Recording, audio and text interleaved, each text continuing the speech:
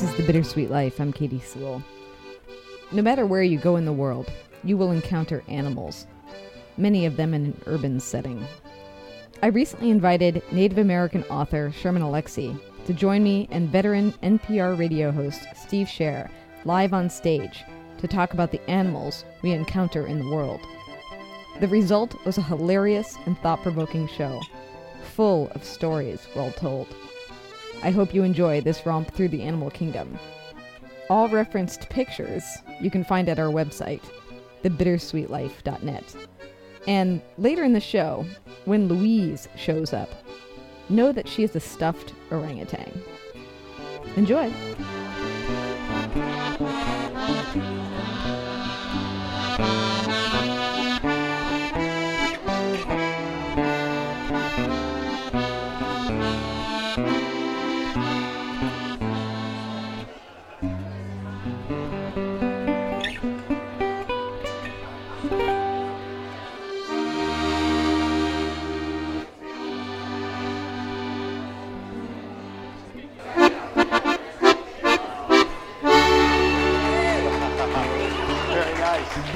Very nice.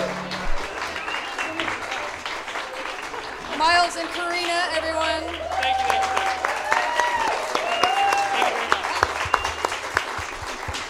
Cheers. So the composers of 3 albums, 7 film scores, also volunteered to be here tonight, so don't forget to tip them. My name is Steve Scher. Thank you for being here. I'm Katie Sewell. Hi, everyone. Sherman Alexie will be here in a minute. We'll tell you a story first. Urban animal encounters. Why?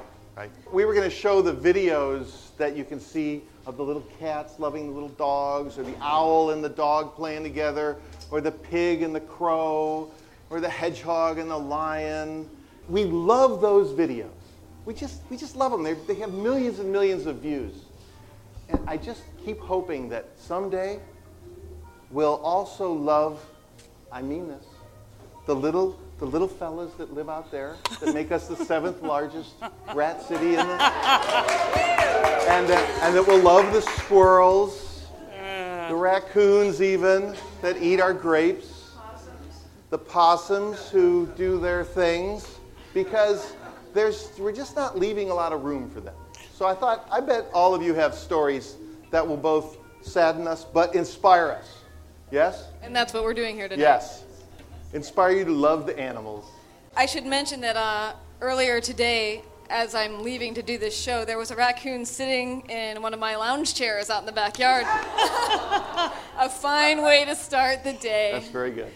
Steve, do you have any good animal encounters? I have a couple I'll save. But we have a wonderful dog, very old. Food's inside. Keep the door closed. But it's hot right now. So had the door open about 6 o'clock in the evening. My sister lives in the house in the back, and we were in the living room, and I hear her coming up onto the deck, pump, and then, oh my God! and we jump up. I thought she had fallen. I thought something had happened. I said, what is it?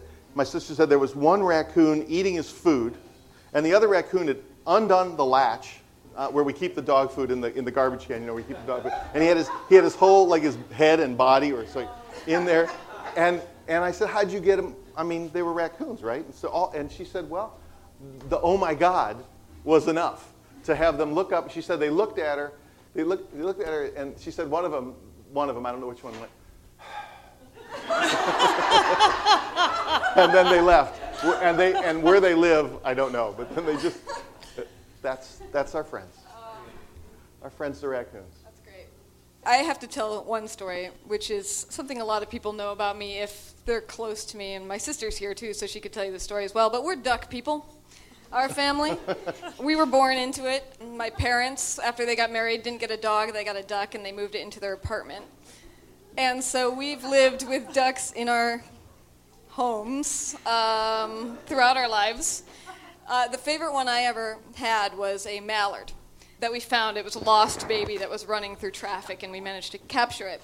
And the thing that's so wonderful about having a mallard is, among things like it can fly and such like that makes it more exciting, Really great thing about it is when you're out in public with it, it follows you. It's imprinted on you. So I used to take this mallard down to the beach. And I was actually trying to teach it to swim in the waves with the idea that one day it would go off and be a real duck out in the world. But this woman comes up to me as I'm just walking along the beach, and she's following very close, and she said, "Why is that mallard following you?" And I looked around like as if I hadn't noticed, and I said, "I don't know." and then I took off running up the hill, and of course the duck was running as fast as it could up the hill. So yes, and people always ask, well, if you keep a duck in a house, doesn't it just poop everywhere? Yeah. It does. But the thing that I know, and how I now know that I'm not alone in this duck living in house thing, is that if you Google duck diapers now, No. it is a thing that now exists for people like us. Exactly. Very nice. Well, and without further ado, let's bring out our guest for the evening, author Sherman Alexie.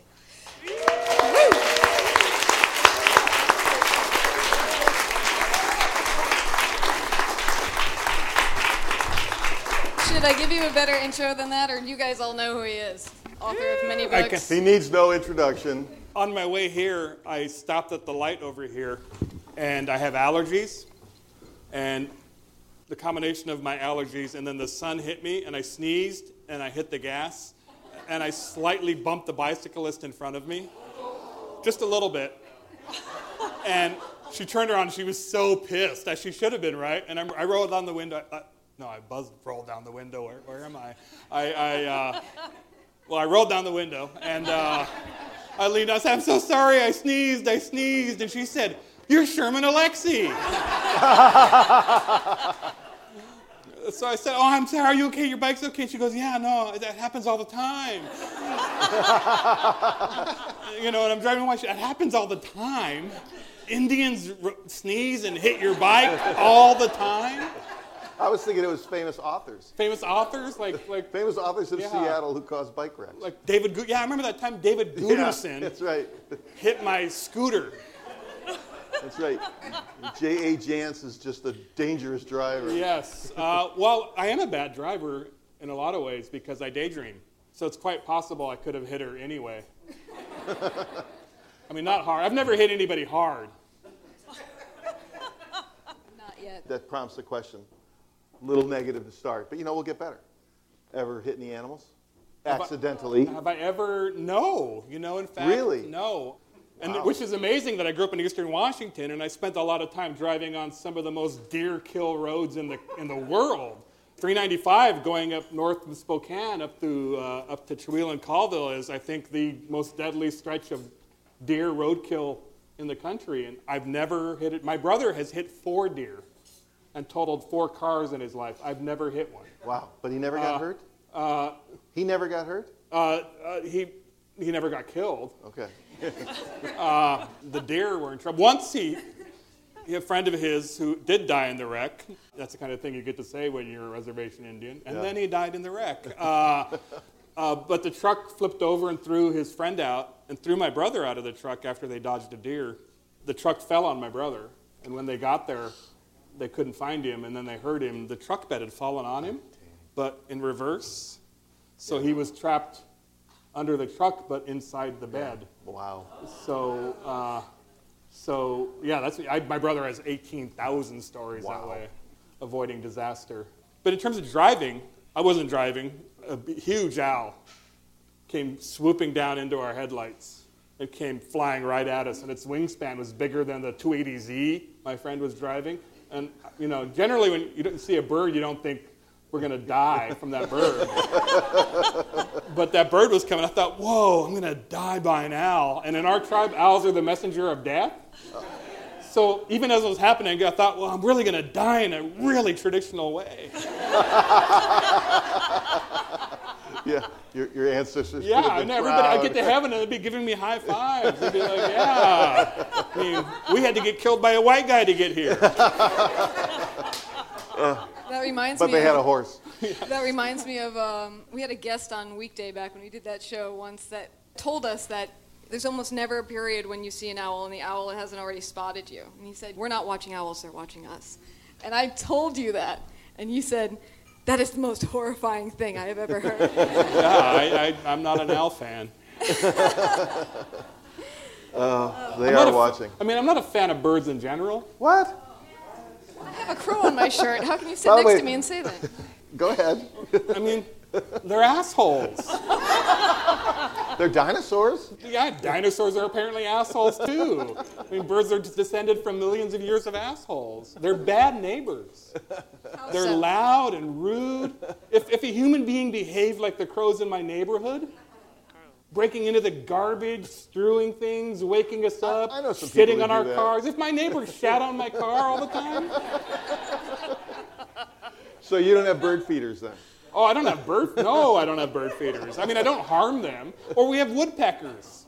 Oh, on your house? Yeah, they come to our house, and for years I thought they were just like looking for bugs. Somebody told me they're feeding, and no, they're not. That's how they mate. They call for. Your house is a sex toy. So yeah. So they're just going bang, bang, bang. So whenever you hear that in the morning, you're like, oh my God, woodpeckers are screwing on my house. So they've turned. I've got a woodpecker brothel. The south side of our house is a woodpecker babes in Toyland, is what it is. And now I have no issue with a human one, because they're nice. And I like looking at humans having sex. No, you've never seen a bird have sex. Have you seen a bird have sex? Yeah. You people have seen birds having sex?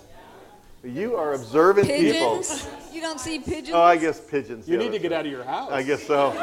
I'm watching them at the I bird was going to feeder. say, I bet you've seen some raccoons going for it. Oh, yeah.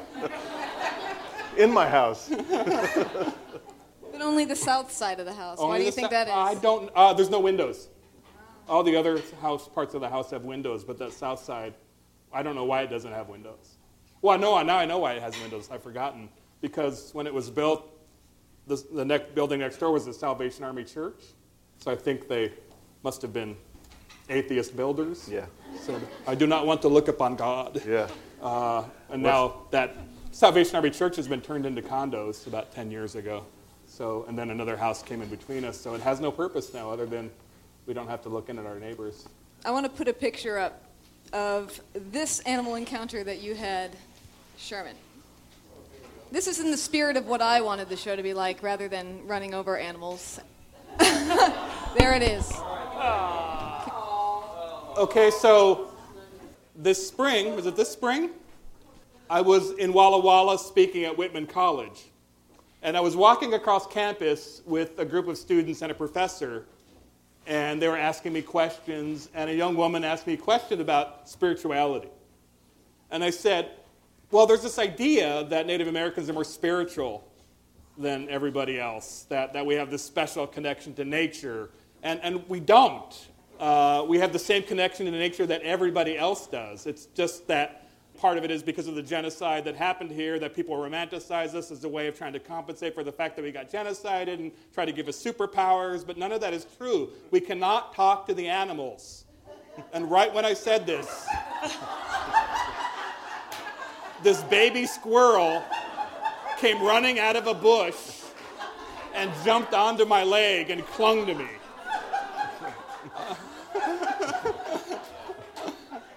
And you whispered to it. And yeah, I'm the squirrel whisperer. You said, not now. Yes. I said, too early, you jumped the queue. And so, I mean, everybody was stunned. And, I've never had that happen to me. I mean, I grew up in the woods. I've never had a squirrel jump on me. And it was terrified. It was just shaking. And we didn't know what to do. But it being a small liberal arts college in the United States, a dude walked by with a bag of organic feed. It wasn't specifically squirrel feed, but it was animal feed. I said, why do you have that? He goes, Don't know, dude. oh, I forgot you're on a podcast. He shrugs. So we yeah, in parentheses, Sherman shrugged. And Sherman shrugged organically, and and there was a slight hint of patchouli as he did. And so we put the feed down, and he didn't want it. And then these two young women walked by, and they had bananas. So they put the bananas down by the feet, so the baby squirrel's kind of chewing on a banana, and we're trying to figure out what to do with this poor shaky thing, and we're looking around, and then somebody says, well, you can't touch it because then the mama won't take it back. And I said, no, that's not even true for birds. But I had to get to class, so the two young women said, oh, we'll take it to the vet. They went down and picked it up, and then they walked off with my squirrel. But in a huge coincidence, when I appeared on the Colbert Report for the first time a few years ago, he, playing the character, asked me what my spirit animal was. And just jokingly, I said, the squirrel. And now we know. Maybe not a coincidence. It was true. So maybe I had a vision quest on the Colbert Report, which would mean I'm the most assimilated Native American of all time. You know, when Katie asked you if you wanted to do this, you said, yeah, because nobody's ever asked me to talk about this. Well, not about urban animals. I mean, see. I'm an Indian, so they probably want to ask me about Cougars and deer and elk and eagles. What can you tell us about eagles, Sherman? Nothing. But pigeons, but you could go on about pigeons. I've lived in the city for 24 years, but nobody ever asked me about urban animals. And also they assume there is the unspoken suggestion that I somehow have a better connection. My first office I had away from my house in Seattle was about 10 blocks away, and I was an insomniac then, so I would write until 3 or 4 and then walk home. And one night I was walking home, and I saw a possum up ahead. And it's just a possum, and I saw it, and I said, hey, possum. And then he rose up, and he went, arr. And I was laughing. I laughed at him, which I probably shouldn't have done, because then he chased me. So it's 3 in the morning, and I'm running down 29th with a possum behind me. And the thing is, I'm really slow. I'm not a fast runner, and neither are possum. But he was still catching me. So I'm thinking, I'm going to have to turn and fight. I'm thinking, it's a possum. I can punt that thing 40 yards. I thought, but do I want to punt him? And then I thought, rabies. So I'm running from the possum thinking, what if it has rabies? And I'm laughing because I'm running from a possum. And I'm laughing loud enough, I'm thinking, I'm going to wake somebody up. And they're going to look out their window. And they're going to say, is that Sherman Alexie running from a possum? You know. And then the other woman is going to say, hey, he hit me with his car once. But it happens all the time. It happens all the time. But as I was, I have a dumb phone. I don't have a smartphone. So the whole time I was running, I kept thinking, I wish I had a better phone, because I wanted to look up if there was a rabies problem in Seattle. Because the thing is, the chase was so slow that I could have done a Google search. See, I thought you were going to put it up on YouTube and have another cuddly animal. Oh, no, I didn't even think about filming it. I just thought, do possums get rabies in Seattle? And if it would have said not really, I would have turned around and I would have punted the thing. And then I would have been a warrior. My Indian name would have been Possum Killer. I think it's Squirrel Whisperer. Squirrel Whisperer. Can I tell a story? Evan, will you put up Steve's horrible picture, please? All right. Oh! Now, this is my neighbor. This is my neighbor. Honestly, it's my neighbor, who I told him yesterday I was doing this. Dear podcast audience, it's a crime scene up on the wall It's a now. shovel and a what looks to be an incapacitated raccoon. You killed it? It was my neighbor. This isn't neighbor in the quotes either. This is the walking, real neighbor. He's coming out of his house. At the time, he had a wonderful old dog that was in the backyard, and the dog was screaming, a big dog too, screaming and squealing and just carrying on to no end. And he said, what is going on out there? And he comes down into his backyard, and that raccoon is sitting on the back of the dog, biting it. Oh! Had already bitten it like 5 or 6 times, and it was bleeding. The dog was bleeding, and the raccoon was was still attacking it. And my neighbor said, well, I got to do something. And he said, get off of him, get off of him. And that didn't work. And then the dog is still squealing, and now the dog is coming towards him because he wants protection. And he runs in, and he gets that. And he recommends that if you're going to do this, get a short-handled shovel because you get more leverage on the hit. So yes, he killed that raccoon, which is probably not legal. Though it might not matter because, varmints don't have the same protections. I don't think raccoons are endangered. Yeah, and so his dog had to go to the vet, did not have rabies, but had to be checked. That was his urban animal encounter. It was not pretty. And then, of course, he had to tell his daughters what he had done. Well, there is a myth that raccoons are just cute. Yeah, no, they're not. With their little hands washing things. But no, that same office, I came home one night, drove home, and I pulled up, and there was a raccoon sitting at the bottom of our steps. And I got out, and I said, go away. And he stood up and gave me the eye. Yeah. Might have been the same squirrel. We live in the same same raccoon. Yeah. And I just got back in the car, and my car seats go all the way back. So I just got in the car and leaned back and went to sleep, and I woke up about 5:30 a.m. and he was gone. He could have taken you out. Oh, raccoon? Big time. I do not mess with And raccoons. I didn't have a shovel. No. Short-handled You one. did have a car. I did, yeah, but I would have had to run up my porch with it. So, Well, you could take that one down now because people are eating. Yes, please. I mean, Yeah, that's much so much better. The nicer. squirrel is so much better. But I mean, the great thing about asking Thank me you. this is I have so many poems about urban animal encounters, crows and birds and observations and things I've seen. I saw a crow take a pigeon out of the air, just put him down on the ground. It was like, whoa! I saw 3 squirrels go running out in front of a car, and the car was going to hit. I thought, oh my God! And, I closed my eyes while driving, which makes me think that's why I hit people. And I opened them again, and the squirrels were in the road okay, except I was coming at them now, but I was only going 20, so I braked. And then they just stood there looking at me like, we made it. And then they ran off. I have one poem about a crow. I saw this. I came out of my house, and we have a long steps, and as I was walking down the steps, I saw a crow come and land on our brick wall near our tomatoes. I say our tomatoes. I have nothing to do with them. Near my wife's tomatoes, our tomatoes. And the crow landed, and it was just a crow, and then it turned its head, and it had one blue feather. Cool. It was a punk crow. And I looked closer, and I thought it was dye or food or something, but no, it was a blue feather. And then I thought, was it just stuck on there? No, and it was smooth. It was so. And I've asked for years, and people don't believe me. They think I missaw it, or they think I'm just telling a story for the sake of telling a story. But I saw a crow with one blue feather. But anytime you look at a crow in the light, it's got a lot of colors in it. No, I'm talking black. blue. Like blue, I'm talking like blue pants? like my pants. That's cool. Blue So- like my pants. What's going on? I mean, they matter to you then. If they're triggering poems, these encounters, even with the bastard birds, there's a connection. Oh, yeah. No, I know the neighborhood. Don't you all know your neighborhood crows by sight? Yeah.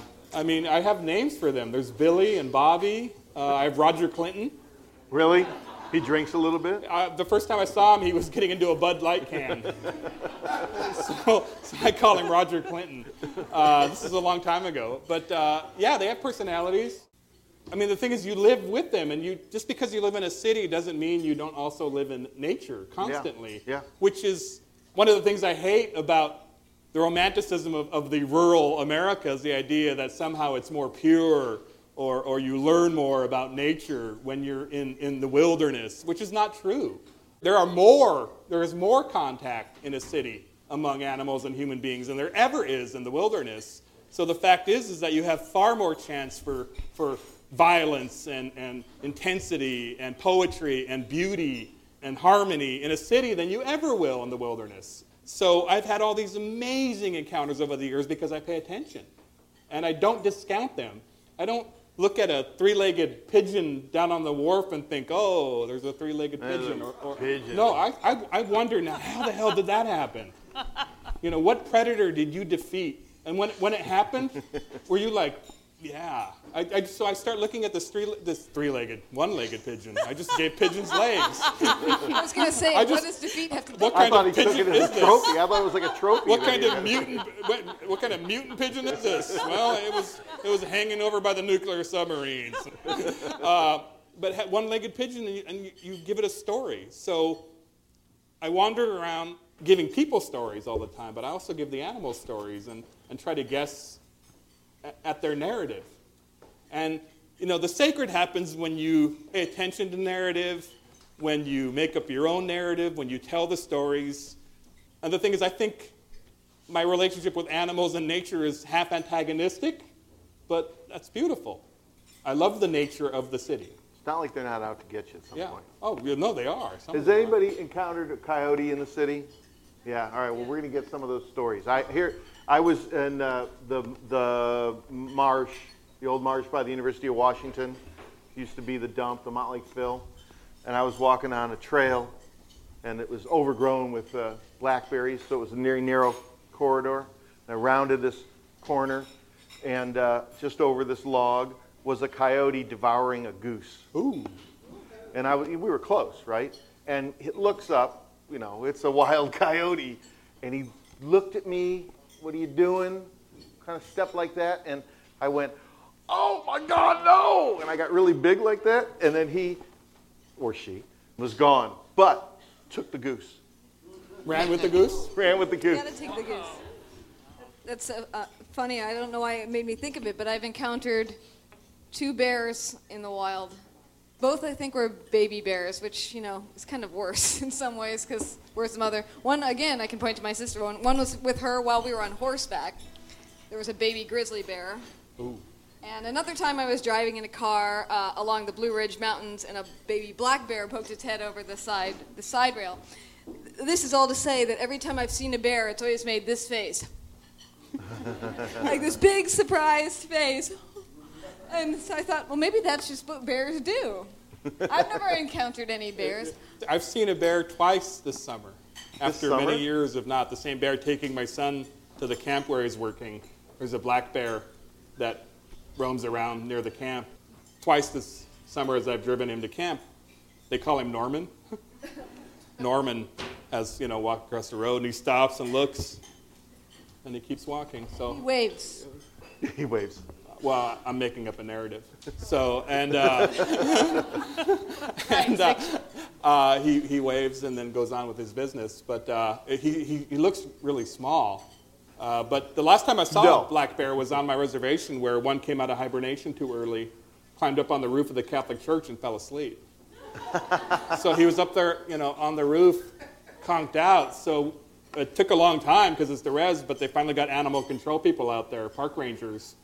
And they tranquilized him, which he was already asleep. So it seemed a little redundant. So they shot him, tranquilized him, and then they got up there, and they were trying to get him off safely, but then he rolled, and he fell. But then they got him in the truck and took him out. And he probably woke up going, God, I'm sore. What is the matter with me? And he was like, all I wanted was some Eucharist. So the sacred and the profane. I mean, we live in a jungle. And we don't. And when we see it, it's like you say, when we actually see it, even those little, our friends the rats, they're part of that amazing cycle that's going on. Well, I'm thinking, I read that this morning, which was amazing. I wouldn't have ever guessed we had more rats than New York City. Yeah, that's Giuliani, by the way. Yeah. Well, when he left, all his campaign contributors left too. Oh. But reading, if we're more ratty than New York, and New York has like 200 rats per city block. Yeah. That means we have more than right now, within this area, from top to bottom, there are at least 200 rats. They're downstairs in the basement making meals. Yes. And just thinking about things. So when there was that bad winter, that last bad winter, that really bad one, the rats came into houses. I don't know if you got them. The rats came fleeing the snow. So I had an epic battle with rats. What were they doing? Well, they were in my house. I know. So I tried to kill them. How did you engage? I tried to kill them. I did all sorts of things. I tried all sorts of things. I went and bought these powerful, scary traps. These killing snap. Like, on the thing it says, "We'll break their spines." So I went into our crawl space, and our crawl space is tall, so it's like Godzilla's crawl space. And I battled them, and finally I resorted, because I tried to do it non-lethally, which just meant, that our crawl space smelled like cinnamon. Which the rats really like. Yeah. That sounds nice. And so, it smelled like a Tom's deodorant ad, and cinnamon on body odor. But I set these traps, and they like peanut butter. So I had all these gloves on. I didn't shower for a couple days, and I made myself kind of odoriferous in a way that wasn't human. I don't want to explain why I did things. I'm not even understanding why you did that. I went to an outdoor shop and put liquids on myself, so I wouldn't smell human when I got the traps out. I smelled like rabbit pee. Yeah. You were bait. I was full on this. So I smelled like rabbit pee, and I got peanut butter out, because they love peanut butter, not cheese. They love peanut butter. So I put peanut butter on the traps, and then I waited, because the thing is, you're supposed to wait. You got to wait and make sure your smell is completely out of there. You got to wait days. They're smart. They're careful. They'll come to a trap for days on end investigating it. So I waited a week, and then I went downstairs into the crawl space, thinking I'm going to triumph over these rats. The peanut butter was mostly gone. The trap had not been snapped, and there was a rat turd right on the rest of the peanut butter. And it smelled like cinnamon. And so, I so wished I would have had a camera down there. I would have loved to have seen that rat doing that, just squatting over my trap. Just flipping off the camera with his little rat hand. So I saw that, and then I called the exterminators. Yeah. Well, we were joking about the squirrel whisperer, but we had that same problem, and nothing was working. Called out a guy who I will, for the purpose of the narrative, we'll call the rat whisperer. And he was able to walk around my house. He had the zone. He knew what was happening. And he said, "Oh, they're coming in here, here. And he blocked everything up. He said, I have it. He was confident. He said, "Well, no, you should come back tomorrow." I said, "No, I'll come back in a year." And he had it. He got him. He kept him out. So you need that guy. Well, I had a guy like that, and we did seal it off. And it didn't work. No, it worked. But I have a poem about this. I should have brought some of these, right? But because the thing is, you're still killing animals, regardless of whether you're protecting yourself, you're protecting your family, your home, from the damage they can do, from the diseases they can bring in. So I don't have any moral qualms about doing it, but still, you're still killing an animal, and you still have to respect that. You still have to respect the fact that you've taken a life, or many lives. So about a year later, I was down in the crawl space again, and we were down there thinking about, we've thought for years of refinishing it, turning it into something. So I had noticed that a piece of the insulation had moved. So I went and looked, and I pulled it back, and this rat nest dropped. And there were 4 rat baby skeletons. Oh, really? So we had obviously killed the mom, and then these poor little rat babies had starved. So, you're looking at that going, "Oh my God, I'm a mass murderer." So I still flinched thinking about seeing it. And, I told friends about this later, and they're like, "You should have given me one of those. I would have put it on my desk." Oh. And I said, "Why am I your friend?" So we had a little ceremony for the babies. You did? Yeah. That begs the question that we were getting at all along. Why kill them? Steve was on my case earlier this year because I was trying to figure out what to do about the slugs in my garden, and he said, "I'm living now under a live and let live policy." And so I adopted the live and let live policy, which in general with any creature larger than a slug, I adopt anyway. I even take the spiders outside. Although I did find out that they're house spiders. Don't take them outside. It's a death sentence. Yeah. But why? Why kill them? Why not block them out somehow and live and let live? Let them go on their merry way. Because they have diseases, and they chew on things like wires. The chewing on wires is enough for me. They do like to chew on wires. That's true. They pull stuff in and they create potential fire hazards. Well, what about outside of rats? If they're not in my house, be free. Live and let live. Live and let live, all 200 of you in this room. So, yeah, but if they're in my house. And I don't kill spiders unless they're a certain size. I have rules, or the fast ones, the If hobo they're really spiders. small, then you kill them when they're really small. No, I leave them alone. But one thing, I also had a battle with the hobo spider in my TV room. I don't know if you know how fast they are.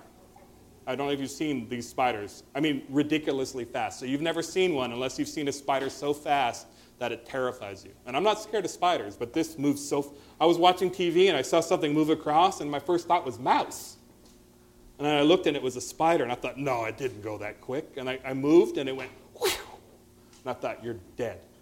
So, and I actually have a huge number I have a chronicle of my battle with the hobo spider that was privately shared with my friends. It was a long adventure, a battle trying to get it. And I finally figured out, but the thing is I went and bought these sticky traps.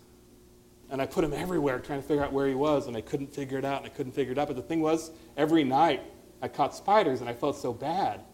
Because sometimes I'd go down there in the morning, and I'd pull the board out of somewhere, and there'd be like 5 spiders of very different sizes. You're like, oh, I didn't want you.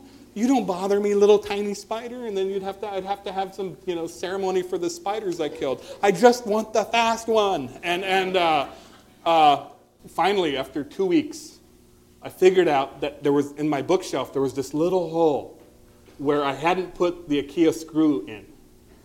And I thought, that's where he is. So I put the board right under there. And it had a little roof on it to make it feel safer than it was. And then the next morning I went down there and I couldn't quite see. It was dark and I was looking in there and I couldn't see. And my wife came in. Is it in there? I said, I don't. And I could just sort of sense my Indian hunting spider sense. And I looked at it. I think it's in there. And she goes, I go, you got a flashlight? You got a flashlight? She goes, I don't know. Well, give me your cell phone. So she gave me her cell phone, and I hit the light on it. It was right there, and its eyes sparkled from the cell light. And I went, oh! And I reared back, and my finger caught the trap, and I flung it. So the trap goes flying through the air and lands, and the roof pops off. And then the hobo spider's running, but one leg is caught. Just one leg in the sticky. So he's running, and he's dragging the board. And the thing is, it's a pretty big board. So I'm thinking, oh my God, he's not just fast, he's strong. and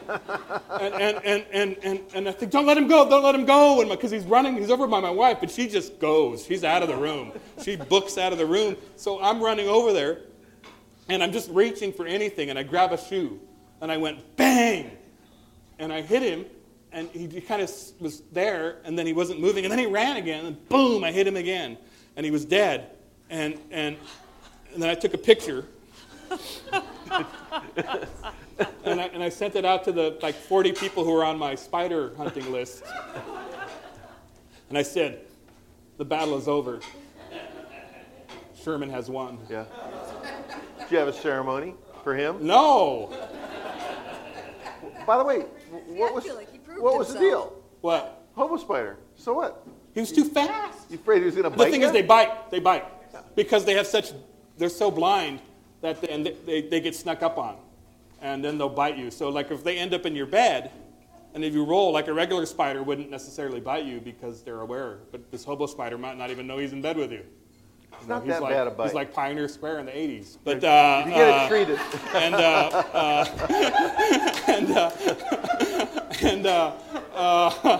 So you can get bit more often by a hobo spider than other spiders. I researched this stuff, man. I'm sure. I mean, it's not that bad. You and I got 7 great poems out of it.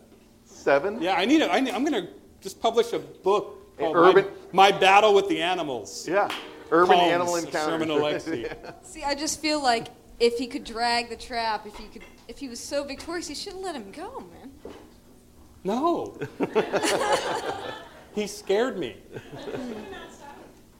Well, think about how much you scared him. That never even occurred to me. That's all I'm saying. No, other spiders I let go. Like big wolf ones, I don't care about them. They take out all sorts of bugs. I love wolf spiders, the giant ones who They're always in our laundry room up on the corner. We're like, hey. But one died up there. We left him up there for about a year. It was our museum of the dead wolf spider. Sometimes they live in your bathtub too, right? Does anybody agree with me on hobo spiders? Am I alone in this battle? I feel like this is a live and let live crowd. Am I wrong? No. You can just hear the every time you kill something in this room. It's terrible. How many of you will be eating meat this evening? And already have. Let's not go crazy. You're groaning about me going after the hobo spider, but how about you guys over there, Miles? Got any good animal encounter stories? So many great stories have happened already. It made me think of at least a dozen animal stories. But I think are insects animals? They count? Spiders. We haven't talked about it. Besides the spider, I guess that's an insect. Okay, right. Well, yes, Miles and Karina had an encounter with an insect. We were coming back from Bainbridge Island, and we were sitting in the car at the ferry line and waiting for just anything to happen because the ferry wasn't coming. And this green katydid landed on the windshield, which of course we were very excited about, and we instantly named it something. I forget. What do you call it? I think it's intergalactic katydid. The intergalactic katydid. But it sat on the windshield for a while. We sort of forgot about it. Ferry came, took the ferry home, parked the car in the garage, got up the next day because we had a gig at the Ballard Seafood Fest, which is just the throngs of people. We drove in through the throngs of people, parked the car behind the stage, did our show, came out, and someone said, hey, man, there's this katydid on your car. And we're like, no, it can't be. And I went over, and sure enough, it was still on the car. So we were all marveling at that for a while, and many things went on. We got back in the car, made our way through the crowd, back on the freeway, drove home. I got home, pulled the car in the driveway. Katydid is still on the car. I'd like to interject that it was actually still alive. And it wasn't. So we started thinking, maybe this was not from here. Maybe I've heard of stories that if you're going to be an intergalactic traveler, you would come as an insect because you're small. Disguise. And maybe it wasn't even really an animal. Maybe it was just a little vessel of some sort from another universe, perhaps. So then I took a photo of it, and I got in the back, and I took a picture of that. Well, I've got to document this. So what ended up happening was it had moved to the back of the car, and it was right on where the lid of the trunk goes to the back. So there's a flat part of the lid, and there's the back part of the trunk. And I took the photo, and it was straddling both spots. So it looked like it was from another universe because half of it was in the shiny part of the top and half of it was in the back. It's the best photo I've ever taken. That's great. That's my story. I don't know. And that's why you have 10,000 followers on Instagram, right? It was before Instagram, unfortunately. Yes. Mostly alien. Yes. I mean, we're talking about urban animals and how how we might think about them. So I'll tell you my horror story, my personal horror story, but it's not urban. I was in college. We had summer break.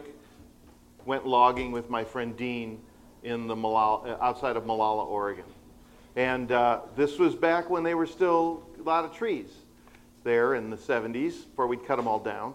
And we went into this drainage, all old growth, never been cut. We're cutting the old growth forest down. And we're going around this drainage like this. And as we're cutting it, didn't really notice at the beginning, but as we're cutting it and we're coming around this side, as the big trees would come down, 3 flying squirrels would leap out to the next tree.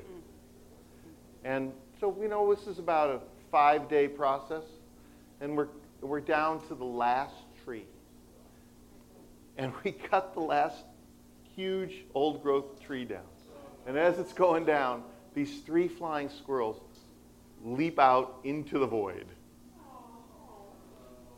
And then they land ka-chunk on the ground, and I don't know what happened to them after that. That was when I realized what we were doing to this planet. You were, when was this? 1974, 73. I gotta say, this is a lot more of a depressing show than I was picturing it. This is why we have to acknowledge that these brats and pigeons and blue jays are a part of our lives, because if we see that, maybe we'll be a little hesitant to take the old growth down next time. And wipe out the. Well, I mean, that's interesting. we can teach people to fall in love with these rats, maybe they'll fall in love more with the deer and the elk and the moose and everything else we're killing. Yeah. If you can't be in love with a sparrow, can you be in love with salmon? Yeah. And why do we value one more than the other? I mean, who would ever think of having sympathy for flying squirrels? Well, if you watched Rocky when you were a kid, right? So, it's also interesting. I mean, how many of you grew up in the city? So I grew up in small towns.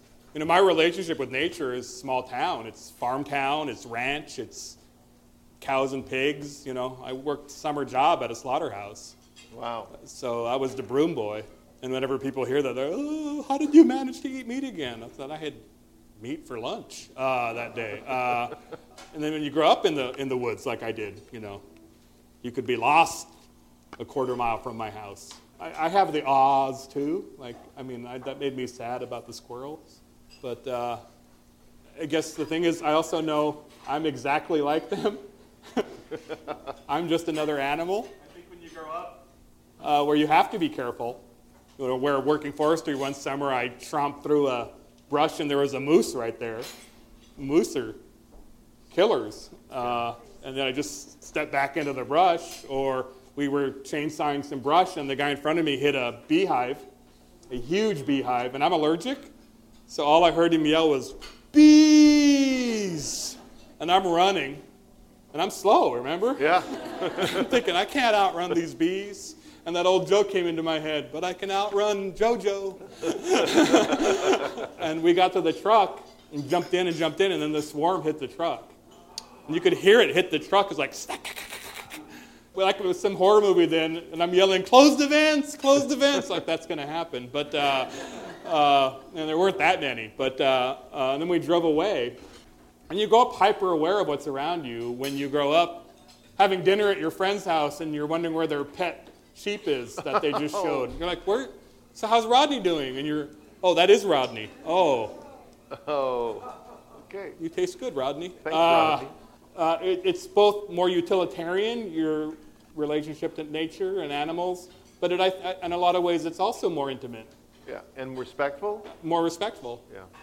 And animals make huge sacrifices all the time, and I think it's easier to forget that when you're living in an urban environment. Like those guys. Right? I mean, we all sort of denigrate the seagull, and yet pretty remarkable that it sticks around and looks at us and just waits for us to drop a French fry. Well, and let's also point out that the seagull is one of the most efficient birds when it comes to walking, swimming, and flying. Because it does all three well? Look at a duck. Triple He doesn't threat. walk so well. A seagull can outrun you if it needs to. Yeah. I've had that happen, I think. Yeah. My friend does call the seagulls the birds that have no sense, though, because when all the other birds are tucked in at night, they're still up. They're up at all hours. I will tell you, my most contentious relationship with animals in this city is with cats. Because? I hate cats. Inside, outside, wildcats? Number one, they're mass murderers on a Stalin-esque scale. The domestic house cat they're a bunch of Stalins wiping out millions and millions of small animals and birds. Just completely Lizards. Completely on a scale that is astonishing. Just look it up. Also, they're assholes. Oh, they're in charge. I mean, the thing is, if I want if I want somebody in the house that has a really contentious, ambivalent relationship with me, I have my kids, my wife, my brother-in-law. I have all my friends. If I want to be mocked, I'll just invite some friends over. Not the thing that depends on me. Do you think the cat is sitting there mocking us? Oh yeah. Recently, we have a dog. We have a rescue dog. We've had her only a year and a half, and she's small. She's a 6-pound terrier mix. We're not quite sure what. And so I walk her, which must look pretty funny anyway, because I'm a big guy. So I'm walking my 6-pound dog. And she takes me down different blocks. So I've met people I've never, ever met in my neighborhood. And sometimes they know who I am, sometimes they don't, but sometimes they're like, oh, I heard you lived in my neighborhood. And I thought, oh, that's creepy. But she took me down this block I'd never been down before. And it was so scary. It was this old kind of house. And I'd seen it a couple times when I'd driven down that block. It was old stone house, kind of scary. And there was a woman in front who really did look like a middle-aged Emma Watson, who plays Hermione in the movies. Really did look like her. But like if Emma Watson's life goes to shit from now on, and then she has those life gone to shit eyes. So this was like Hermione gone bad.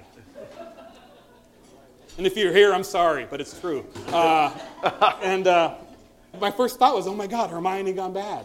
And she was sweeping. She had a broom in her hands. And I'm going, oh my God, this is so crazy. And then I heard that cat noise. And I looked over, and this humongous gray cat was on her sidewalk looking at me. And my little dog went, "Arr." My little dog's teeth are about a 1/4 inch. And I pick up my dog, and that cat just, and the woman laughs, and it was like, I thought, oh my God, she knows exactly who she looks like. She is just screwing with me right now. She stands out here with her broom all day, waiting for people to come by, and she goes, oh, that my cat hates everybody, especially me. He. So I'm like, oh, I'm getting out of here. So before she offers me gingerbread, and so I walk away. We walk away, and I get about a half block away, and I put my dog down, and we're walking, and we walk about 2 blocks, and then I look back, and the cat is following us. We've gone 2 blocks away, and it's following us. So I go, oh, and he kind of stands there, and so I keep walking, and we're walking, and I realize, and it's not looking at me, it's looking at my dog, and I realize that cat is hunting my dog. So I pick my dog up again, and I go running at the cat. And he just stands there. He's not afraid at all. You're looking at me like that. Because you're coming so slow. Yeah. And all my warrior ancestors are like, oh. No wonder we lost. And just don't sign the treaty, Sherman. And so I get about a foot away, and he won't move. So I make a fake kick. I'm not going to kick him. I fake kick, and that gets him, and he runs off. So, and I'm feeling really good about myself. I scared off this 12-pound cat terrorizing my 6-pound dog. So I'm standing there in the street, feeling really proud of myself, holding my little purse dog. And I look over at the house right here, and there were 3 young black men sitting on the porch. They were young and beautiful, and they were looking at me. And I'm standing there going, oh. And all these thoughts went through my head. I wanted to say, I had nothing to say to them. And if I tell the story in the future, I'll probably add something that they said to me to make me feel better about myself. Like, I wish one of them had said, I hate that cat. That would have made me feel better, but they said nothing. They just stared at me. What is the matter with you, man? That's what they were thinking. No, it was the least testosterone-y moment of my entire life. It's one of those moments when every single gray hair on your body just stands up and says, I'm here, you're middle-aged. You just felt triumphant for chasing off a house cat. You can feel at least good that the witch didn't take you in. That's true. But I like some house cats. I have friends who have great house cats. They're probably mass murderers too, but they're charming mass murderers. The best kind. Yeah. So let's hear a story about an animal encounter you had where nobody died, and there was no fear. A pleasant urban animal encounter story. I told the blue feather one. Yeah. Well, okay. That's all you got? You want a pleasant animal experience. I have a short story in one of my books about the truthing. My college girlfriend and I were very estranged, often estranged. And we were fighting, and when we'd argue, we'd go for a walk and argue, because we lived in a little tiny studio apartment. When we argued, everybody'd hear you, and then you'd feel terrible. So we walked to argue. So we were walking and arguing, and we were walking through downtown Pullman, which barely qualifies as urban. And she had great ears, and she heard something, and I didn't hear anything. She goes, no, listen. Still didn't hear it. No, she goes, listen. then we heard, and I go, it's an animal. And she goes, yeah, I think it's a cat. And so we walked around, kind of triangulating its position. We were down on the creek there in the middle of Pullman, and it's pretty brambles. It's pretty overgrown down there. It was then. I don't know what it's like now. And we get closer and closer to that little creek, and we hear it. It's down in there somewhere, and it's thorns and brambles, and it's a maze of scratch the crap out of you vegetation. And my girlfriend says, there's a cat in there. We have to get it. And in my head, I'm thinking, it's a cat. Yeah. But it's making that noise. So, I rolled down my sleeves. I put my socks over my jeans, and I go down into the maze and getting scratched and cut and bit and getting spider webs in my hair. And I have to go down almost to the water, and I have to reach into this hole that must have been at one point some animal den or something. And I see it in there, and I reach in there, and I grab this cat that barely a cat, just so starved and so dirty. But it has a collar, so I know it's not feral. It had no name on it. It had just a bell. I get it out of there, and we get it up to the top, and we're looking at it, and and it's just so sad. We're both crying how messed up this poor cat is. And my girlfriend says, wait, I remember there was an ad for a lost cat in the student paper. My girlfriend, she was so amazing she would remember a lost cat ad. And I said, when was this? And she goes, oh, it was like a month ago, maybe more. So I worked at the paper, so we actually went back to the archives, and we were reading back. Internet now would have been so much faster, just put lost cat. But so we were going through back issues, and 7 weeks earlier there'd been a lost cat ad for this gray cat with a pink collar. And I thought, 7 weeks ago, and you remember this? Why was I fighting with you?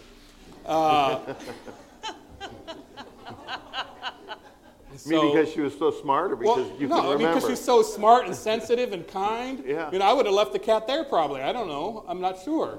I certainly thought I was risking something. I was risking health at least. Going into the brambles with the stream and rocks. I'm just thinking I don't really deserve this woman.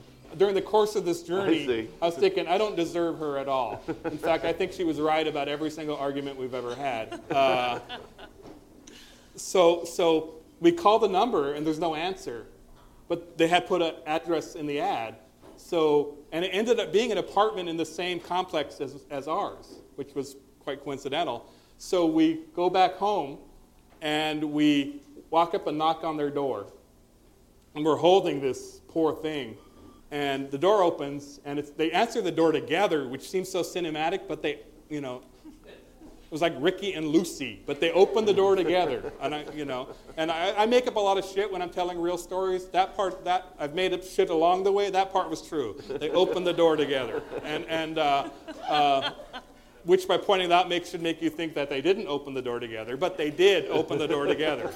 And they saw the cat, and they looked at us, and my girlfriend said, is this your cat? And they go, I don't know.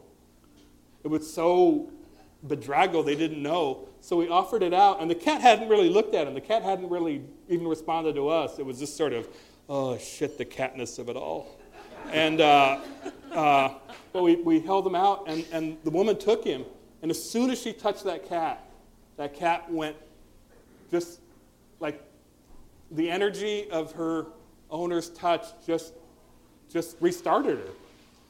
And it was, because you never see returning veterans.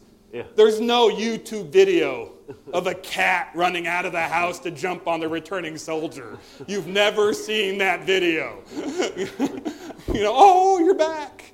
No, but I swear to you, if we'd had I would have filmed this because that cat behaved that way. That cat inflated with her touch and then just started mewing and crying and hugging and licking both of their faces. And they were like, oh, he's been gone for 2 months. Where did you find him? And I said, well, my girlfriend heard it. I didn't hear. My girlfriend remembered the ad. I'm trying to give her all the credit. and they're hugging us. Can we give you a reward? No, no, no. But you have to come to dinner. No, no, no. I saved your cat. I'm not interested in any friendships beyond the ones I have. And just because I saved your cat doesn't mean I'm an extrovert.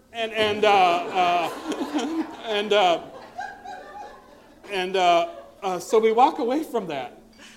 We saved a cat, and this moment of beauty, this connection between these people and their animals, which is really amazing to see. The thing is, I wrote it in a story, fictionalized it heavily, and I sent it to my girlfriend, who I hadn't talked to in a long time. But whenever I write something that is really close to an actual event or person, I send it to them to get their okay. And I sent it to her, and she wrote back. She remembered it completely the opposite. Oh, really? She remembered me remembering the ad. She remembered me talking her into letting me go down into the brambles. And we're talking about it, and I thought, well, if we thought that highly of each other, why the hell did we ever break up? And she said, because we never told each other that we thought that highly of each other. So. And the cat taught you that lesson. And the cat taught us that lesson, that, say what you mean. I mean, especially to the one you're actually supposed to be in love with. So that cat taught us, silence is deadly in a romantic relationship. And you've owned cats ever since. How can I hate cats after that story? Because that cat was too powerless to be a cat. Here's one. You'll like this. A lot of you have dogs and cats, right? I have dogs and cats. So Sci-Fi, my son named him when he was 6. His cat. Your son's name is Sci-Fi? No, my son named my cat Sci-Fi. But that would not be a bad name for a kid. When he was 6, he named our brand new cat Sci-Fi, which was difficult because we went to the pound to get Sci-Fi, and Sci-Fi was in a cage with his mother and another kitten, so he was part of the litter. And the person who was running the pound said, you should take them all. I said, no, I'm not taking 3 cats. He said, no, you're going to leave this poor cat to be without its mother? I said, I am. I felt pretty bad, but we took Sci-Fi home. And he was a pretty great cat, though killer, like you say, because all cats are killers. And that's why they should all be inside all the time. Yeah. He can say that stuff now that he's not on NPR. Yeah. No, now that I don't have a cat. But I would do that next time I had a cat. But it was his house, right? It was his house. It was his space. And so 6 years, my kids wanted a dog, and it was time to get a dog. And so we went back to that pound, and they had a dog there named Cosmo, which we took home, because Sci-Fi and Cosmo seemed right, which is close to Cosmos, but more like Kramer, yes. And our cat was not pleased, as you can imagine, with that at all. We bring this little puppy in, wonderful dog, sweetest dog I've ever had. Very nice dog, even as a puppy, super nice, didn't get all jumpy at the cat. And the cat came down off the couch and looked at the dog and sat there and looked at the dog, and the dog kind of sat there and looked at the cat, so it didn't do what little puppies usually do. Just it sat there and waited.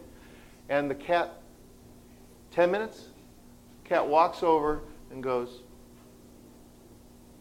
to his nose with his paw, and they were the best friends. And that cat took care of the dog, helped raise the little dog. It was, so there's your cats can bond with dogs. Do you live with any animals? He's got his dog. Yeah, my little dog, Darla. Oh, but beyond? Well, her full name is Darla, the alcoholic barfly in recovery. Because she was found on the streets of Riverside with her hair was like 6 inches. She's a little dog. Her hair was like this big. She's Bukowski's dog. Yeah, that's what we thought. But really, we thought Bukowski's dog. And her teeth were mangled, and yeah, she had some health issues related to being on the street so long. But I can't believe somebody ever gave her up. Or lost her, because she's so... I had dogs growing up on the res, but I mean, their lives were constantly in danger. From predators of the human and animal variety. Reservation dogs' lives are short. And one of the things that would happen, though, is white people from Spokane had this idea that Indians are closer to animals, so when they didn't want their animal, rather than bringing it to the Humane Society, they would come dump it at the trading post on the res. Really? No, all the time. And... and a lot of them would get adopted, but not necessarily. And sometimes they would just drop, they get across the res border. Because, I mean, I'm sure there's still white folks who don't know this, but you can come on the res. You can come visit us. And so they'd get across the border and think, oh, it's like it was East Germany or something. And then they would dump their dog right at the sign, welcome to the Spokane Indian Reservation. And you'd come back and there'd be a dog sitting under the sign. Going, what the hell? Yeah, and depending on how many dogs we had at the moment, we would take them or other families would pick them up. And you could tell how long they'd been there. You know, by the way they look, whether they're chasing every car that came by, and eventually they give up, and then they're sitting there. A lot of times there'd be dog packs, and wild dog packs would form on the res, and then you'd have to, and then the cops would have to go out and go to work on these wild dog packs. So wild dog packs would take out your house dog. Humans with guns would shoot your dog. In a lot of ways, these res dogs are metaphors for res kids, equally vulnerable. So the bond between res kids and their dogs is way intense. It's among the most intense relationships I've ever had in my life. The last dog we had, Cheetos, that I got when I went into kindergarten, he came walking into our house. Just a stray dog came walking right into our house, and the only thing he would eat for the first week was Cheetos. So he became Cheetos, and he lived to 19. Wow. And he died, and wow. I couldn't think of having another dog. 19. And I didn't for approximately 23 years. I didn't have a dog. And then my wife met Darla in California after her sister rescued her. But they already had, my sister-in-law's nearly an animal hoarder. And nearly. Whatever, she's got like 27 Well, cats? whatever the scale is. She's right on the edge. And so Diane met the dog and brought her back. She doesn't bark, ever. Even though she was a street dog, she was trained, house trained. And the thing is, she uses the pads we have. You buy those pads that you can keep in the house just in case. She uses them. Like she'll pee and poop on the pads. And we never taught her that. We put it out, and she went over and looked at it, and then she looked at us, and she turned around and pooped right in front of us. It was awesome. It was like, wow, you know. And, I nap all day long. Oh, because you're staying up at night, right? Well, no, I used to do it because of that, and now I just do it. Because you're old. Yeah, because I'm old. I mean, I'm that guy now. I go to see movies. I fall asleep about halfway through the coming attractions, and then I wake up 10 minutes into the movie. Like, what the hell? Oh, I'm that old guy. I'm the old guy snoring in the theater. So she's a total lapdog and sleeps 18 hours a day. So we have bonded so strongly. But, because I lay down constantly. I remember we went to a second grade parent-teacher conference with my older son, and the teacher said, well, we're a little worried about him. I mean, he just lays down a lot. Just, like right on the floor, he'll just lay down.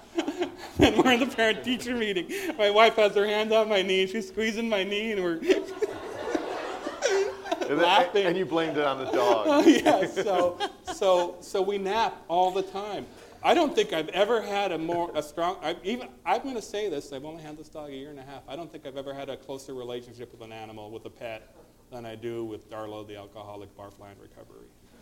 That's nice. I like that.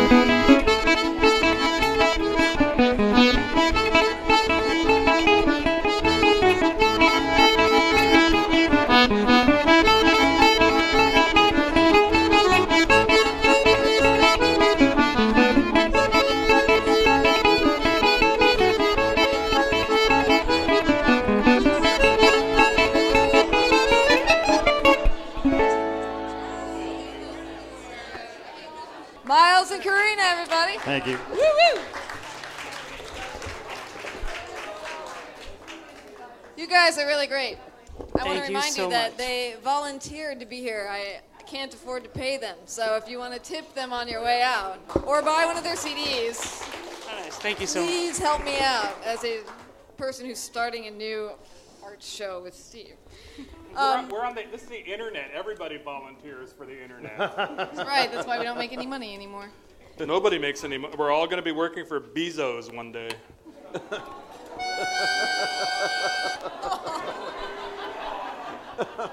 Okay.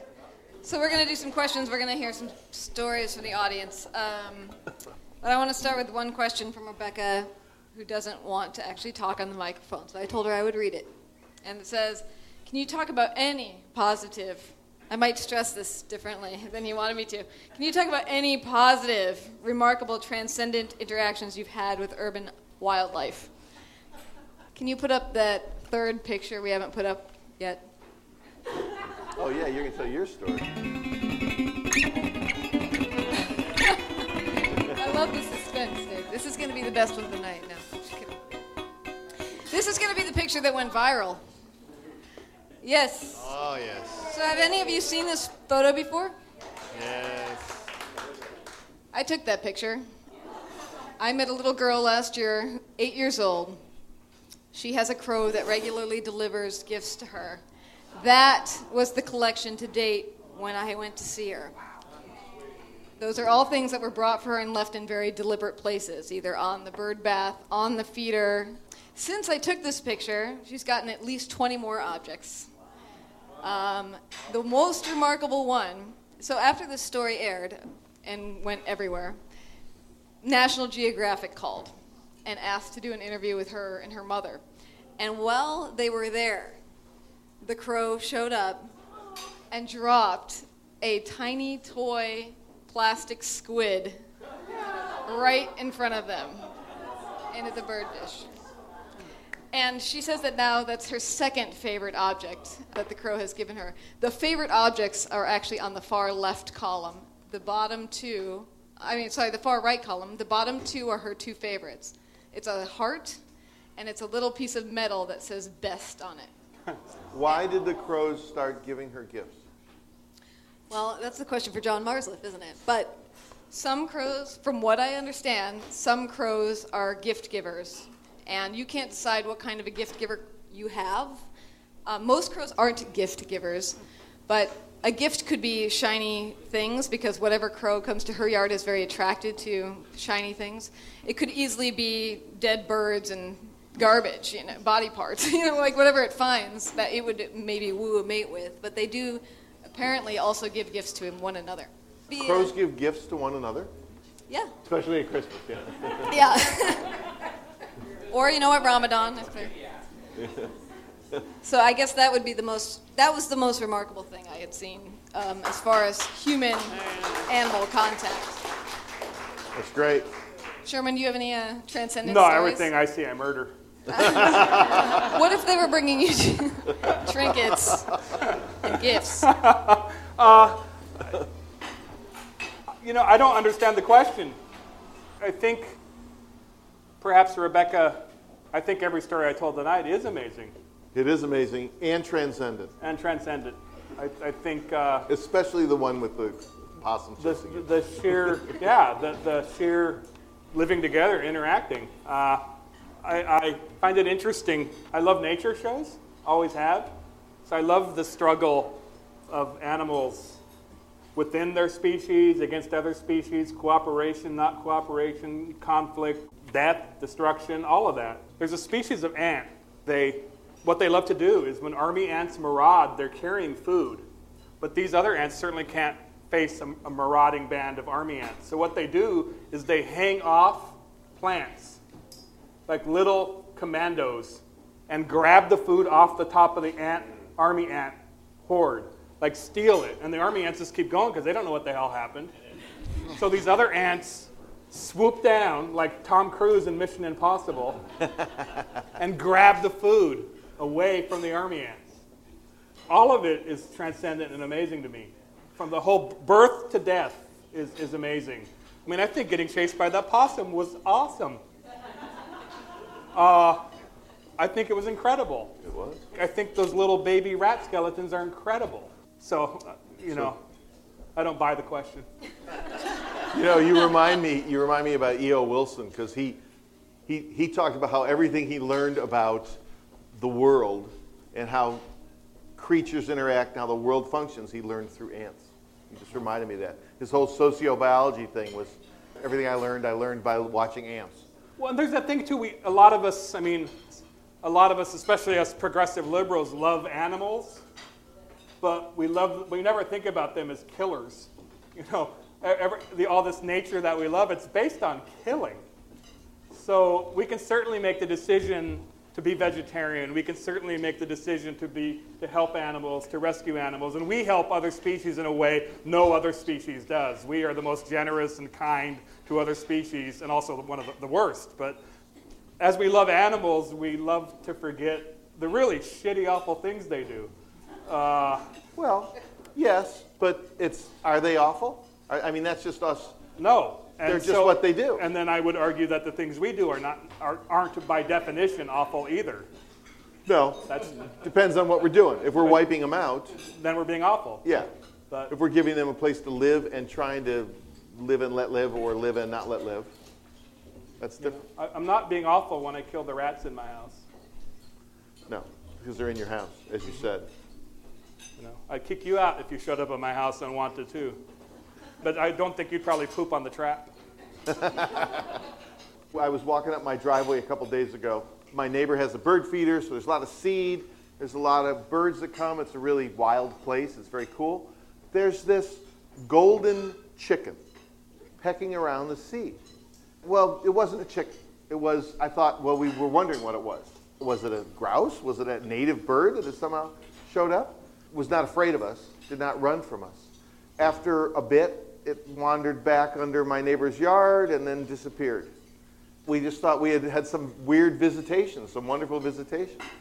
A few hours later, we found out that one of our neighbors is keeping exotic chickens and other pheasants in her yard. Just as some people keep chickens, yes, she's keeping these exotic pheasants. Are the eggs exotic? They are. Do they come out like an infinity shape? Yeah.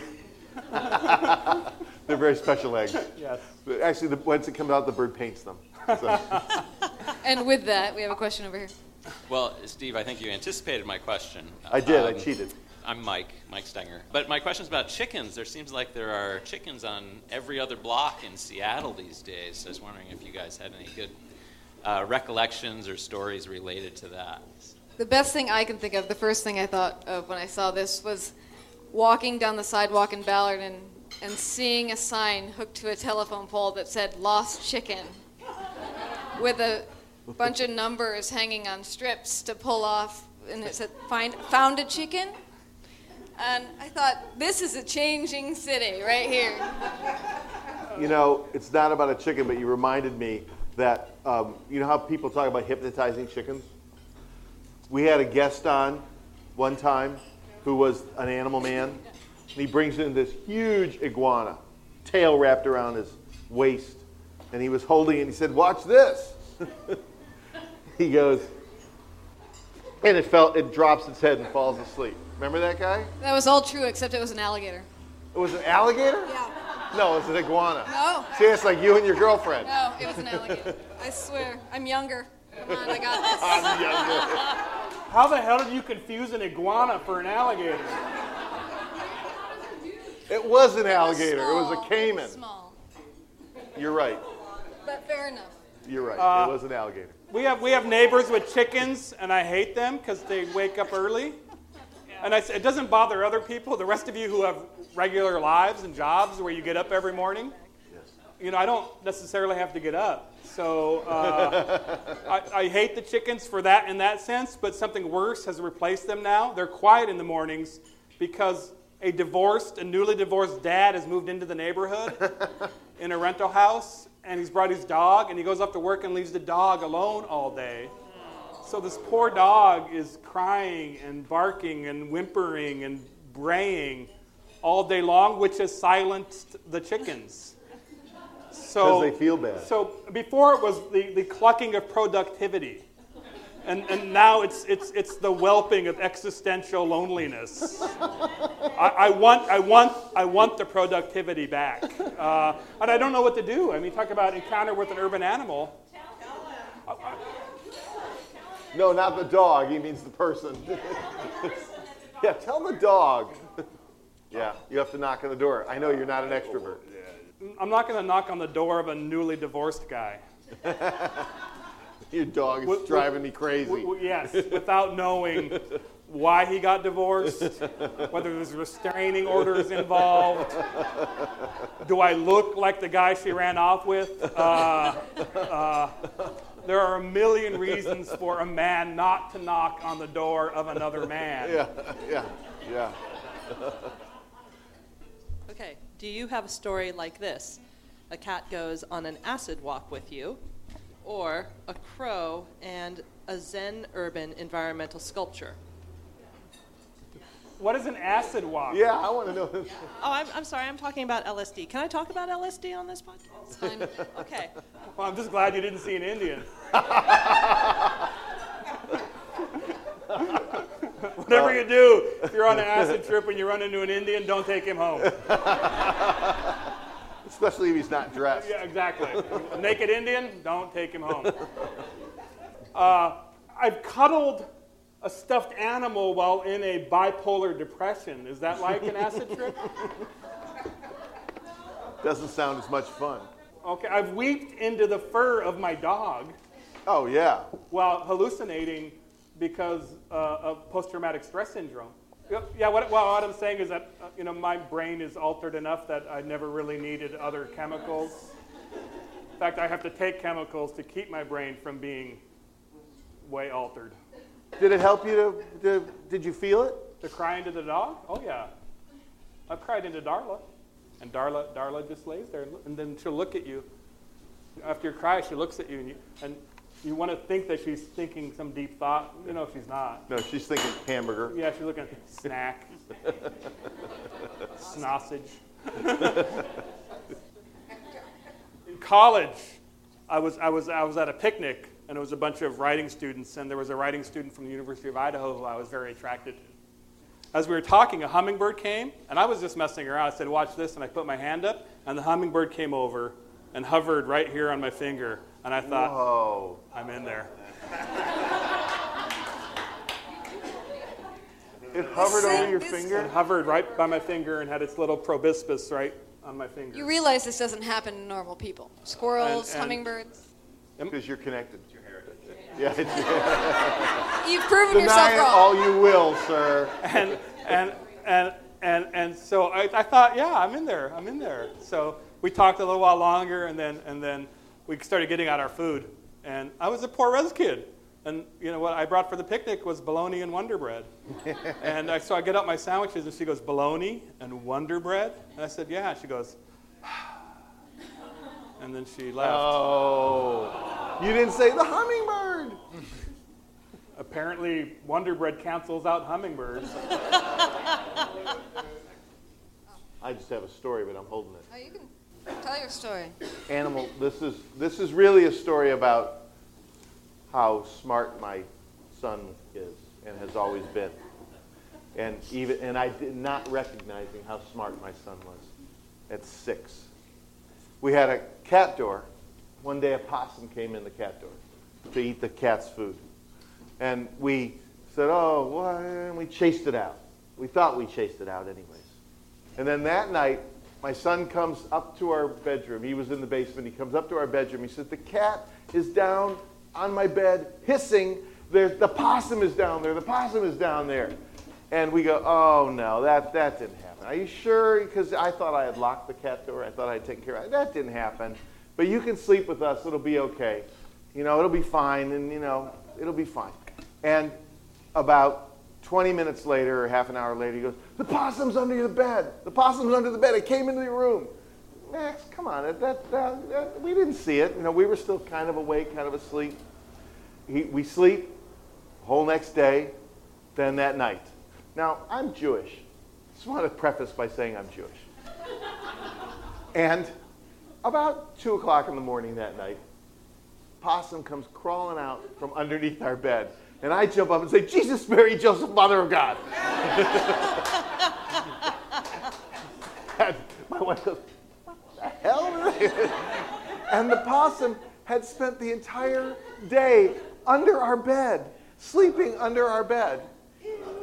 Yeah.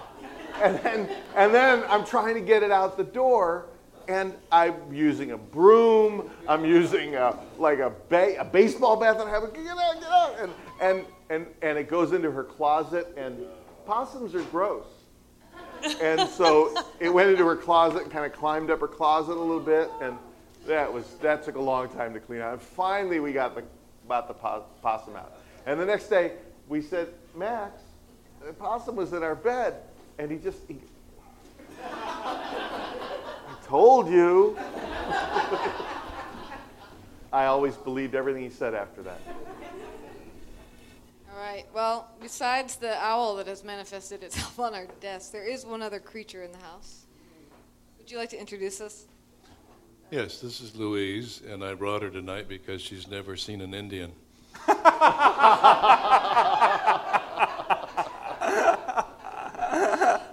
Louise? I have an Aunt Louise. She doesn't look like this. That's very nice. All you people, get a picture of that. That is what's going up on Facebook. You smoke cigars? Yes. Yeah. So do tell us, I know you spend a lot of time traveling with Louise. I'm a tango dancer, and about 7 years ago, I was supposed to dance and be the... Yeah. So you're going to end up dancing because they're prepared to play for you to dance with Louise, okay? So think about it.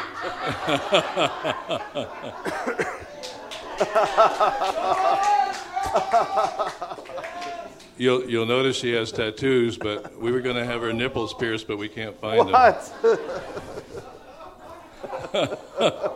I think she's going home with him. I don't rely on my dancing skills. To win your heart, Louise, it's going to have to be with words.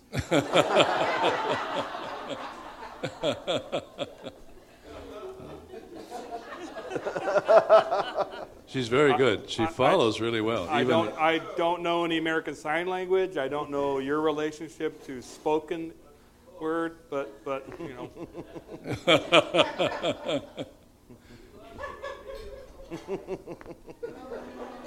Wait, do you really tango with that creature? Yeah, I was just going to tell the story that my tango partner had hurt her ankle and couldn't dance, and I was walking along and saw Louise was in a toy store looking like this. So I just, sometimes when things get weird, there's nothing to do but to go with weird. And so Are you saying that things are just getting weird now? Yeah. And so I took her to the dance, and I danced with her, brought the house down, and after all, the guys wanted to dance with her. Well, yeah, that's what I'm finding weird, is that you're apparently in an open relationship with Louise. Absolutely. She's really good in bed. She never complains. You can talk to her about sports way into the night. And if you want to dance with her, you can throw her up in the air and catch her. She follows beautifully. Well, I'm having... Because you smoke cigars and I can smell the cigar smoke, and my late father smoked cigars, so I'm having a very intense relationship.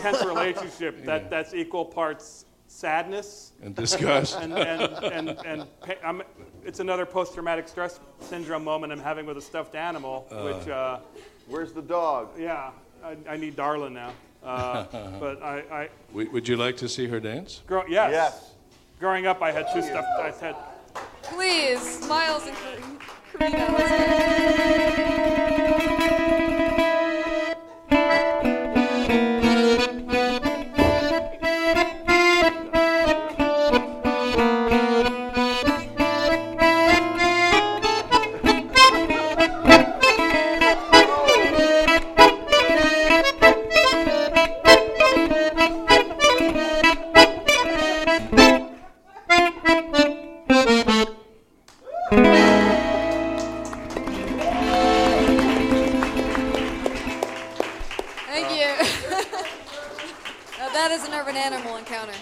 Robert, you reminded me of my one last urban animal encounter story. because I'm not kidding. It was just like that. I worked in an animal lab. I worked in an animal lab at the University of Oregon, and we won't go into what the animal lab was all about. But somebody had a woolly monkey that would no longer, was their pet. And after it matured, they couldn't keep it because the woolly monkey would crawl into the bed between the man and the woman who owned that and push them apart and not let them sleep together. So they got rid of Michelle. I used to take Michelle for walks up and down the corridor. Yeah, that's very good. It was the wife. I used to take the woolly monkey Michelle up and down the corridor for walks, and she would hold my hand. She was great, probably because I had her biscuits in my pocket, but she was a wonderful creature.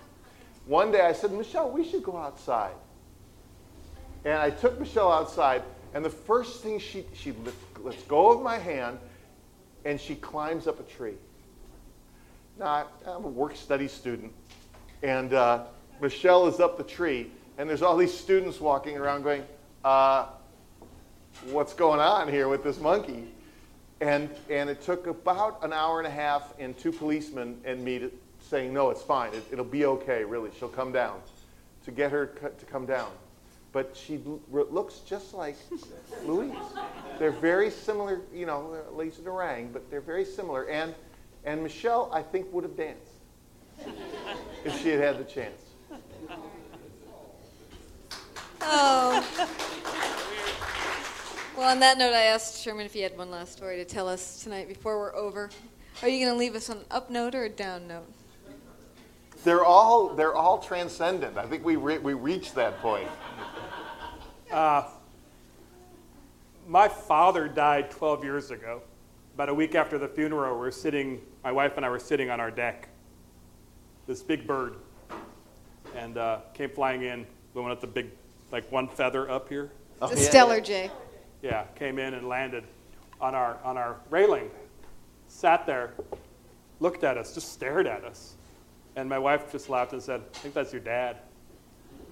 And I laughed. And then immediately 2 sparrows came and landed beside the jay. And then I said, those are his drinking buddies. And we're laughing, and they didn't move. They just stared at us. And we didn't think much about it. And then I was on the road, and my wife called me a couple days later and said, your dad came back. And he's sitting at the window. He's pecking at the window. So she put the phone up to the window, and I could hear him going click, click, click, putting his beak against the window. And I was laughing. Dad wants in. Dad wants in. I said, where are the drinking buddies? I don't see them. And then she saw them. They came in and landed again. The drinking buddies sat on the railing while Dad Bird pecked at the glass. And then I was home a week later, and we're sitting on the inside, and our little dining table sits next door to this window. We saw my Dad Bird, but he was flying around, not landing. And then we saw one of the drinking buddies come in. Just came flying in and slammed into the window. And boom, hit the deck. And I thought, shit, he just killed himself. That is one of my dad's drinking buddies. And we go out on the deck and we're looking at him, and he's just dead. We're looking dead, and we're thinking, well, what do we do? I guess we got to pick him up. And then I don't want to pick him up, though, because I don't want to pick up a dead bird. And I'm looking at him, and just grief over my father, just grief in general over all the losses in my life, and this bird coming at this moment to kill himself against the window. I just wanted to be alive and not dead anymore. So I just sat there. I sat down on the deck, and my wife, knowing me, went on to do her thing, leaving me alone. So I sat there with that bird. And I don't sing, I don't pray, but I sat there with the bird. And I was looking at him, his head went up. And he looked up, and just his head, I went, whoa. Just his head, he moved his head back and forth for a long time. Wow. And I thought, well, okay, he can move his neck. Everything else is broken. And he's probably suffering. And then I'm thinking, shit, now I'm going to have to kill him. I'm going to have to mercy kill this bird. And I'm thinking, so I'm sitting there. Then I spend minutes trying to get up the courage to grab him and break his neck. And I can't do that. There's no way I can do that. And so I'm just sitting there thinking, okay, I'm just going to be here as you suffer. I'm like a bird hospice worker. and then he starts wiggling his whole body back and forth and back and forth. And I'm going, whoa, okay. And then he gets to his feet. And he stands there just still for a long time, just still. Not moving at all, and I'm not moving. And we're just still. And then he lifts a feather, and he starts going like this with his feather. He does that for the longest time. And then he lifts the other one and does it for the longest time, and then both together. And then he shakes his tail for the longest time. And then he's just moving his body in all sorts of directions.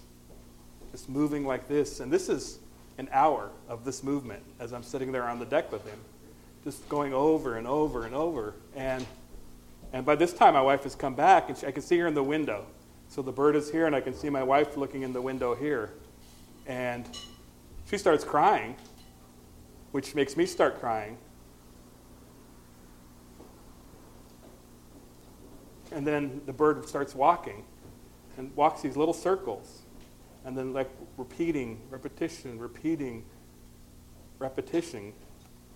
and does the feathers again, does the wings, and does this. And I realize, or I think, with my narrative brain trying to figure out what this bird is doing, I think, shit, he knocked his brain, right? So he's remembering how to be a bird. I'm watching this bird remember how to be a bird. And then he violently shakes for a while, and I'm like, oh no, he's having a seizure. Because he's just shaking like crazy. And then he stops, and then he flies away.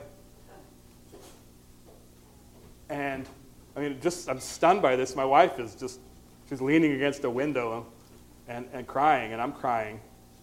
And crying for my father, and crying for this amazing thing I saw. And my therapist, years later, also happened to be a birder. And like the third time I ever met her, and if you have therapists, you know you go on dates with them. It's really dating. You're trying to figure out if this is the person you want to be talking to. So this was our third date. And one of the things that ended up being good with this therapist, she's since retired. She was my therapist for years, and she retired. I was like, that's a divorce. Holy shit. And I miss her. But the thing that was hard is that she looked like my mom. She bared a strong resemblance to my mom, which ended up being a good thing. But at the beginning, it wasn't. You know, the third date, you're looking at a woman, you're going, she looks like my mom. You know, all sorts of Oedipal things were going on. But years later, I told her the story on the third date about this bird. And she said, well, that's one thing. When humans are dealing with pain, we become so disconnected from our bodies, physical pain, psychic pain. We are unaware of the more primitive parts of ourselves. That bird was shaking off its pain, was shaking off its trauma. And we humans don't allow ourselves enough grace, don't allow ourselves enough time or silence or compassion, self-forgiveness, self-compassion to shake off our own trauma. She said, so Sherman, that bird was trying to teach you, whether by accident or on purpose. That bird showed you one way for you to deal with your pain is to sit in silence and shake. Let your feelings come. Let them be right there. And remember how to be a man.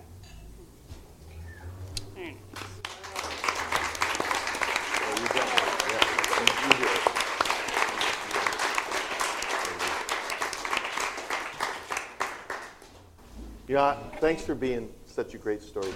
Oh. And thank you for coming. Thank you. And thanks for coming, yeah.